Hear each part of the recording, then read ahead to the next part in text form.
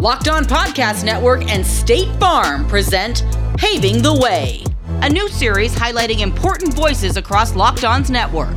Every month, our host Kanani Stevens will showcase other Locked On hosts who come from underserved communities to hear the challenges they face to become a sports broadcast personality. Who will be paving the way this episode? Find out now. State Farm believes it's important to champion diverse voices and create positive impacts in our neighborhoods. That's why our good neighbors at State Farm are proud to support the Paving the Way series and their mission to provide support to underserved communities. Like a good neighbor, State Farm is there. In today's episode, we speak to Khahil from Locked On Pistons about his humble beginnings on YouTube and how his Locked On community supported him when he needed it the most. From Locked On Pistons joining us for this edition of Paving the Way. Happy to have you. We try to start these out with a little bit of background, just kind of how you grew up and how were sports part of your life from the get-go. Sports have always been like the biggest part of my life, to be honest. Basketball was like my first love. I've played basketball my whole life. It's been like my number one my whole life since I was a kid. Obviously I had like the crazy dream of wanting to go play NBA, but didn't grow past 5'9" after my initial growth spurt. So that never ended up happening, but eventually found another way to get into the basketball business. But not just basketball. I played football my whole life too. So sports have been like the main thing for me, literally since I was around like 7-8 years old. It's been like the main thing for me. Do you feel like, with your job now, it's just so much easier when you love what you're talking about? I'm sure you followed the Pistons since you were a kid. Was that your team growing up? Yeah, I was born in Detroit. So, the Pistons, the Lions, they've been my teams. I'm very loyal to the city. I'm not going to be one of those who go to a fan of a different city. I'm very loyal to Detroit. So, yeah, Pistons were my team growing up. Did you know you wanted to kind of cover sports? I know you always played and you thought that for a while, but like when did you realize, hey, I still want to be involved in some way and I feel like this might work for me? I'd say probably my senior year of high school. I joined my high school's newspaper at Chippewa Valley. I joined their newspaper class. I don't know how long I'm pretty sure the newspaper had they just brought it to the high school. And so I joined it and I wrote a few articles and I was like, I like this. Writing was always something I was pretty cool at and pretty good at. A fun thing I always hold over my friends is I had the highest, like back when I don't think they do ACT anymore, but like I had the highest score in the writing of all my friends. So I always hold that over their heads, but that's a little fun thing. But yeah, in my senior year, when I realized like I wasn't going to be going to the NBA or any like crazy college for real, I decided like, I don't want to go and do some, labor job. Like I want to be in sports. Sports is like my thing. I love basketball. If I can't play it, I want to be doing it somehow. So I joined the newspaper class and I started writing articles there. That's really, and also around that time, that was when like, ESPN First Take was really like starting to take off.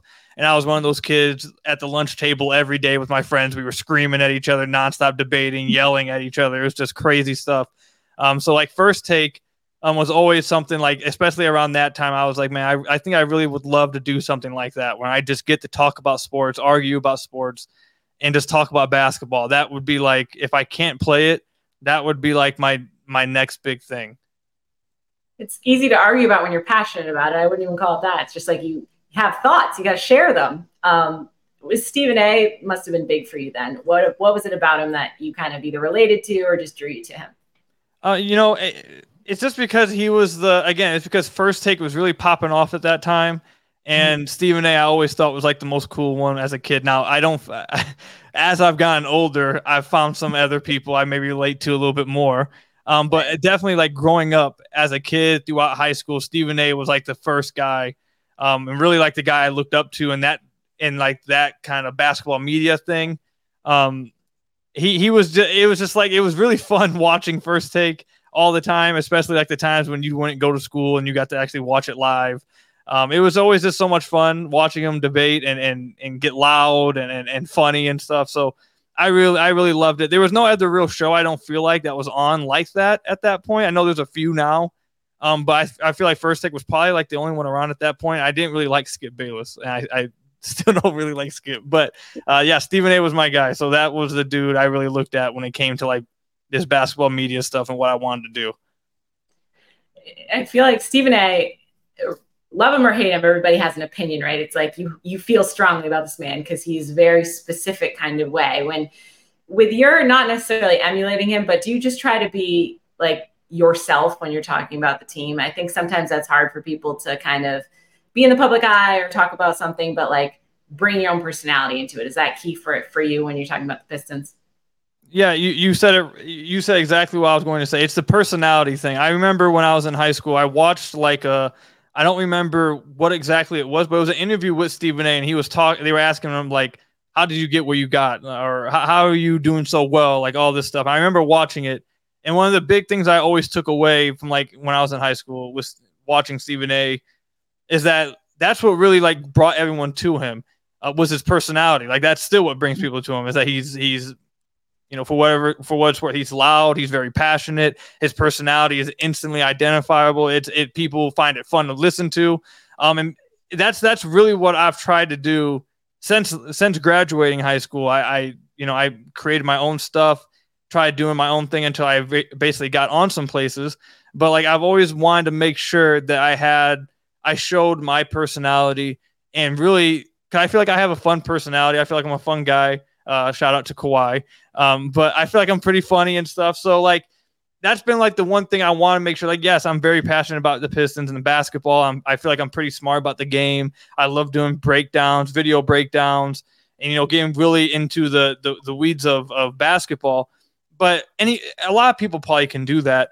It's about like, do people want to listen to you? Do people really want to like, hear you talk about it? And a part of that, I feel like a lot of people don't really understand, is that you have to have the personality, you have to be fun with it too. And that was probably one of like the biggest takeaways I've taken from Stephen A in high school was that, like you said, whether you hate or love him, his personality is vibrant. It pops off the screen instantly, and that's why he's at where he's at, and that's why I'm trying to get where I'm trying to go. Cool. I think your personality really shines through, especially when you're covering a team that, hasn't been doing great for a little bit. And obviously, people say what they say about it and you're honest, but you can tell you still want the team to do well, but you're not going to sugarcoat what's actually going on. And I always appreciate that. I'm sure your viewers do too. Is that kind of key for you? It's like, hey, I love this team more than anybody. I want them to be successful. And I'm not going to like blow smoke with you. Yeah, I mean, I feel like some of my listeners may feel like I need to be a little bit nicer to them sometimes. I need to be a little bit nicer to the Pistons. But yeah, I mean, I love the Pistons. I grew up watching them my whole life. They've been my favorite team since I was a kid. I want them to be good. I want them to have success. But yeah, part of like doing this job and part of being in media and covering the team, you got to be honest about things. You can't sugarcoat stuff, and you shouldn't sugarcoat stuff. So if something's wrong or they're not doing things well, and obviously they haven't been, it's been like 15 years since they won a playoff game, you got to be honest about it. And I feel like I'm one of the ones in the Pistons market that will be very honest about things and not sugarcoat anything. Very good.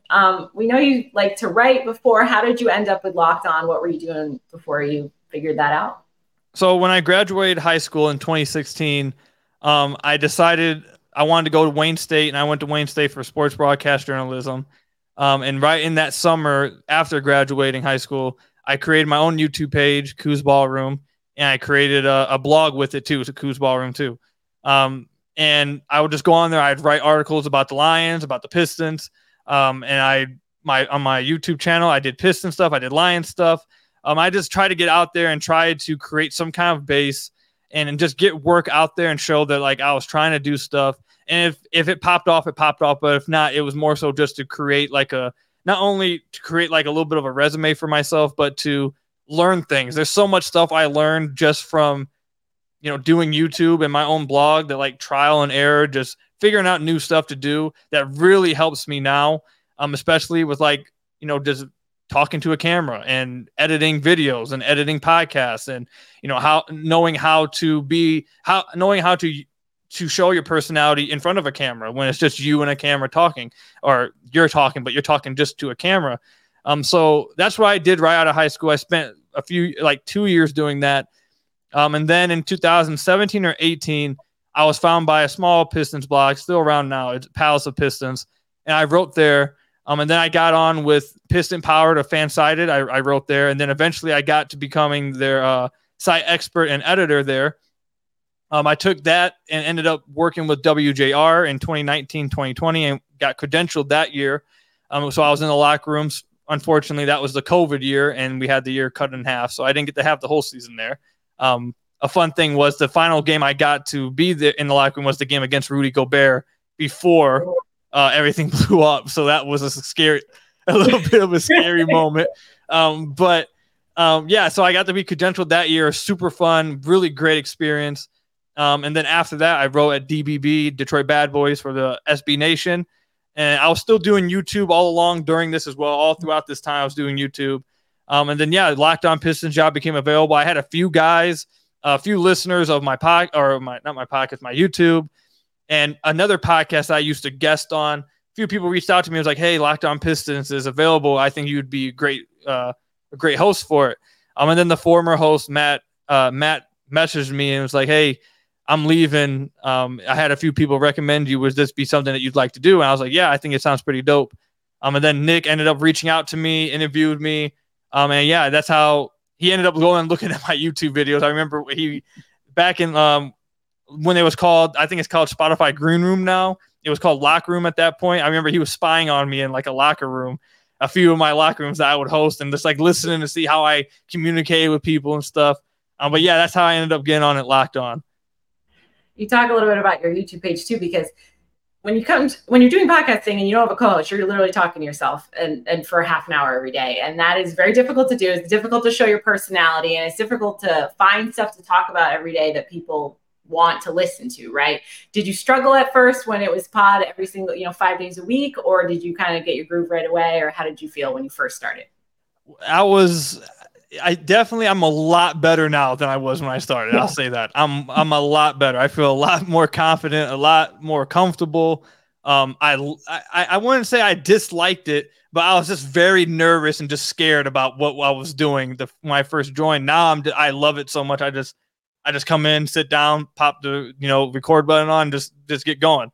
But when I first started, I remember the first episode I recorded, I was so scared about reading ads that I was sweating so bad the first day. I was like, oh my God, dude, I'm so scared about this. I'm so nervous. And it just felt like the whole room just got so much hotter when I started recording. I was so nervous about it. But yeah, that was when I first started. I definitely was I was really nervous. But I've gotten a lot more comfortable and a lot more confident in it. It took us some time to get used to, but again, me being on YouTube and doing my own YouTube for a while definitely kind of like made the transition when Locked On eventually moved to YouTube. It made it a little bit more seamless for me because I had been doing YouTube for a while. So I wasn't too scared. I wasn't too worried about being on camera and doing video content. I had been doing video content for a few years at that point. But I think the biggest thing for me was with the podcast is when I record, I try to go start to finish. I don't want to have too many edits where I'm stopping myself and going back, stopping and trying. I want it to feel real, like a real conversation happening. Like we're in a barbershop and I'm talking to my listeners. And that was probably like the biggest adjustment to me, is that I want to make sure I'm saying everything right. I'm not going back on my word. I'm not like messing up what I'm trying to say. Like that was the biggest adjustment for me, because when you do videos, you can stop, edit, go back and stuff, whatever. So yeah, I think that was the biggest thing for me. But yeah, it was a little bit of adjustment at first. Did you just kind of grow to like almost deal with what you were saying? Because I feel like sometimes I'm trying to say a sentence and I'm like, all right, that ain't right, and I'm like rewording it as I'm saying it, because I think people appreciate that too. At least in my experience, it's a little more relatable. That's the exact word I was going to say. Relatable. Like everyone messes up. Everyone says the wrong word sometimes. Everyone stutters sometimes when they're trying to say something. I'll make fun of myself on the podcast. Like if I believe a few days ago, I said the wrong word. I was trying to say translatable and I said something else. And I just spent like 10 seconds making fun of myself for not being able to get the word out. So I think, like you said, I think it's relatable. I think listeners like to hear that. Not too much, obviously. They don't want to hear you just struggling to get through a podcast, but if you make fun of yourself, you poke fun of yourself, you can't have fun. You can't make fun of other things. You can't have fun if you can't make fun of yourself as well. So I agree. I think I just go through, and if I mess up, and I'll make fun of myself and just keep it going. One of the things I really liked about Locked On when I got here is like they want you to be yourself. We talked about that, right? Like being able to do that. Not everywhere is like that. Like they kind of just, some places are like, all right, just do story. They don't want you to get too crazy with stuff. But I feel like everything we Locked On, I mean, for the most part, they're pretty on board with. And if you want to try something new, have you felt like really supported and kind of just like go for it with everyone that you work with? Yeah, I think Locked On has been absolutely amazing to me. I love everyone I've worked with. All the projects that we've tried over the last few years, everything that I've been a part of. I think it's just a great community of coworkers, of my colleagues. I think everyone's been so supportive. I honestly think it's like the best place I've ever been. And I haven't been at like 20 different places. Not like I've been at, these big places all over the place and everything, but the amount of support and just togetherness that Locked On has with everyone, it's super dope. It's one of the probably some of the best things about it is that everyone wants to see each other succeed. And yeah, like Nick has been, I think Nick has been the NBA channel manager for a minute, and he's supported so much what I do. Anytime I have a question, he's immediately there to help me out. He's helped me out get equipment that maybe I didn't have beforehand. He's helped me out with content ideas. He's helped me out when I'm struggling to get something going on the podcast, if I'm running out of ideas. And the biggest thing he's done for me is that sometimes he feels like I'm not showing my personality enough. He feels like sometimes I'm being too quiet, I guess is the best word. He always tells me, hey, show your personality more, be more fun, like go out there. You're leaning or holding back a little bit too much. And I'm like, I don't know. I don't feel like I'm holding back too much, but I mean, it's just like, that's the kind of thing. Like they don't want you, Locked On doesn't want you to hold back anything. They don't want you to hide who you are. If anything, they want you to be exactly who you are on the camera, on the mic. And I think that's great, because not every place is like that. It's not everywhere. I can tell you, I've worked a lot of other places and it's definitely not like that. It's pretty rare. So it's a good thing we got going. Do you have advice like for anyone that kind of thinks they want to get into this because they're like, oh, that looks kind of cool? Because as we've just discussed, it's not the easiest thing in the world. But what's your advice to someone that hasn't really tried it yet, but wants to get into sports media? It's a cliche, but for real, it's just do it. Like the biggest thing for me at the beginning, when I first graduated high school, and I knew this is what I wanted to do, the thing that was holding me back for a few weeks and made me like scared to do it was, will people make fun of me? And me and my friends, I feel like a lot of friends do this, a lot of friend groups, you just make fun of each other. You constantly are poking fun at each other. Like you just do that. But I was worried, when my friends going to make fun of me, or people I just graduated high school with, are they going to be making fun of, oh, look at him, he's trying to do this, like, haha, blah, blah. He's only getting this many views. But like, that was the big thing for me. I was just scared about what people would think. And I think that's the biggest thing. I've talked to a few people. I've tried to help a few people out. And that's like one of the first things I always hear is that they're scared to just get it going, just to get it started. So that would be my biggest piece of advice, is just go out and do it. Who cares what anyone thinks? Who cares what anyone says? Who cares how many people watch or read whatever you're going to do? Just go out and do it. And eventually, if you care enough about it and you work hard enough with it, you stay consistent with it, eventually you'll get there. I mean, we're in 2023. I didn't get Locked On job until 2021. I started like really doing things in 2016. And I feel like I was the youngest person at Locked On. Nick told me, at least, when they hired me. So like, it's not like it's super, it doesn't happen all the time when you're this young and you get somewhere. It takes time. So just stay consistent with it.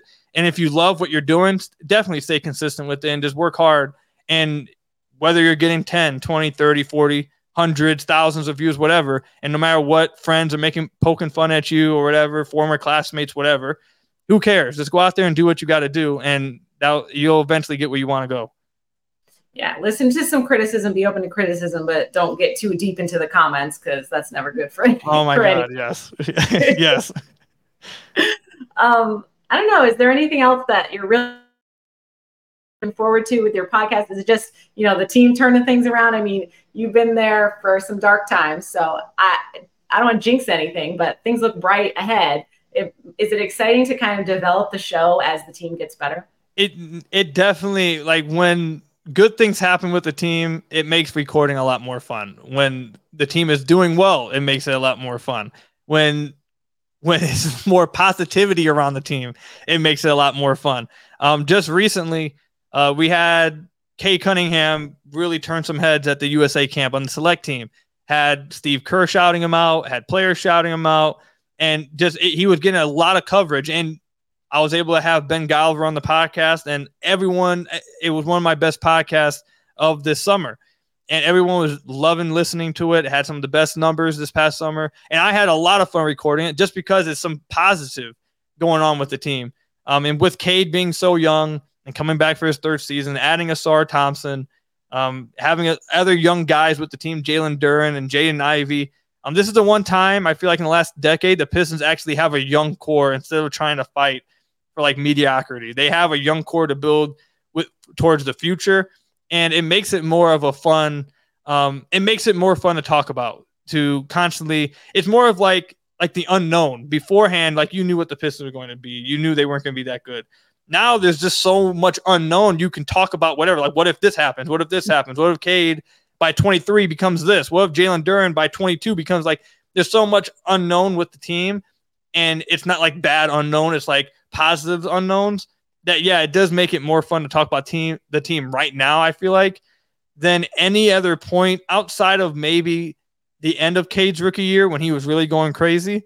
But outside of that, I think this summer so far has been probably the most fun I've had recording the podcast thus far because of where the team's at and where they're going. Could we talk about, this is a daily podcast, right? So that's difficult to come up with content every day, but it's also difficult if you have stuff going on in your life because you still need to do a podcast 5 days a week.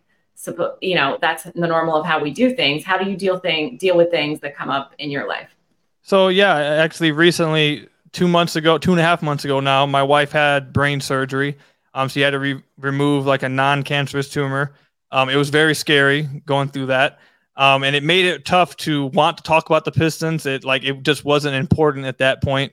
I just wanted to be there with my wife and see everything through. And at that time, I was trying to stay with the 5 days a week. But when you're a content creator, you got to make sure you're taking care of yourself too. You got to make sure that you're doing what's right in your life. And especially when you're going through something like that, you want to make sure you're taking care of your own mental health.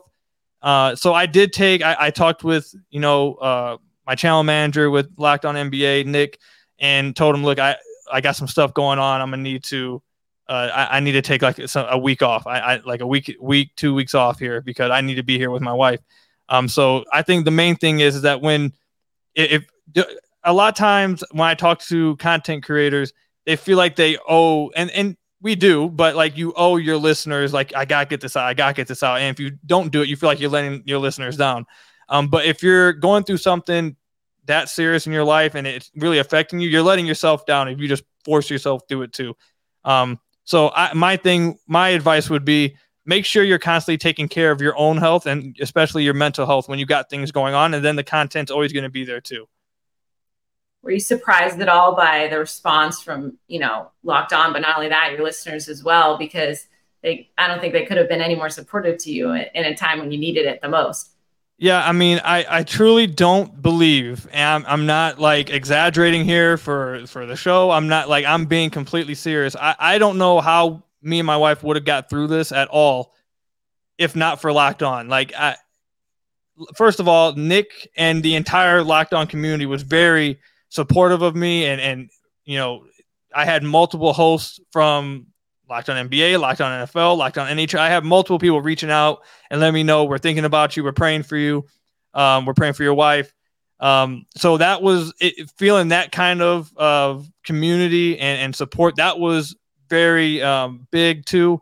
Obviously, Nick allowing me to take a week and 2 weeks off. David Locke messaging me and being like, "Hey, I heard about your wife. Take as much time as you need. We'll always be here when you come back." That was huge because I really was stressing a lot about, look, I know I need to get this content out, but like, I just don't feel it at all. Like, I just don't have motivation right now to do it. I'm too worried about other things, more pressing things. So Locked On itself was very supportive, but my mom made a GoFundMe. My mom made a GoFundMe because I wasn't going to be able to work. I had to take care of my wife, and my wife obviously wasn't going to be able to work. Yeah. So we were worried about how we're going to pay bills, how we're going to pay her hospital bills, how we're going to pay for food, how we're going to pay for all that stuff while she's out of commission and while I was having to take care of her. And my mom made a GoFundMe, and I tweeted it out. I didn't want to tweet it out. I don't like asking for I don't like asking for handouts. I just don't like doing it. But my mom forced me to do it.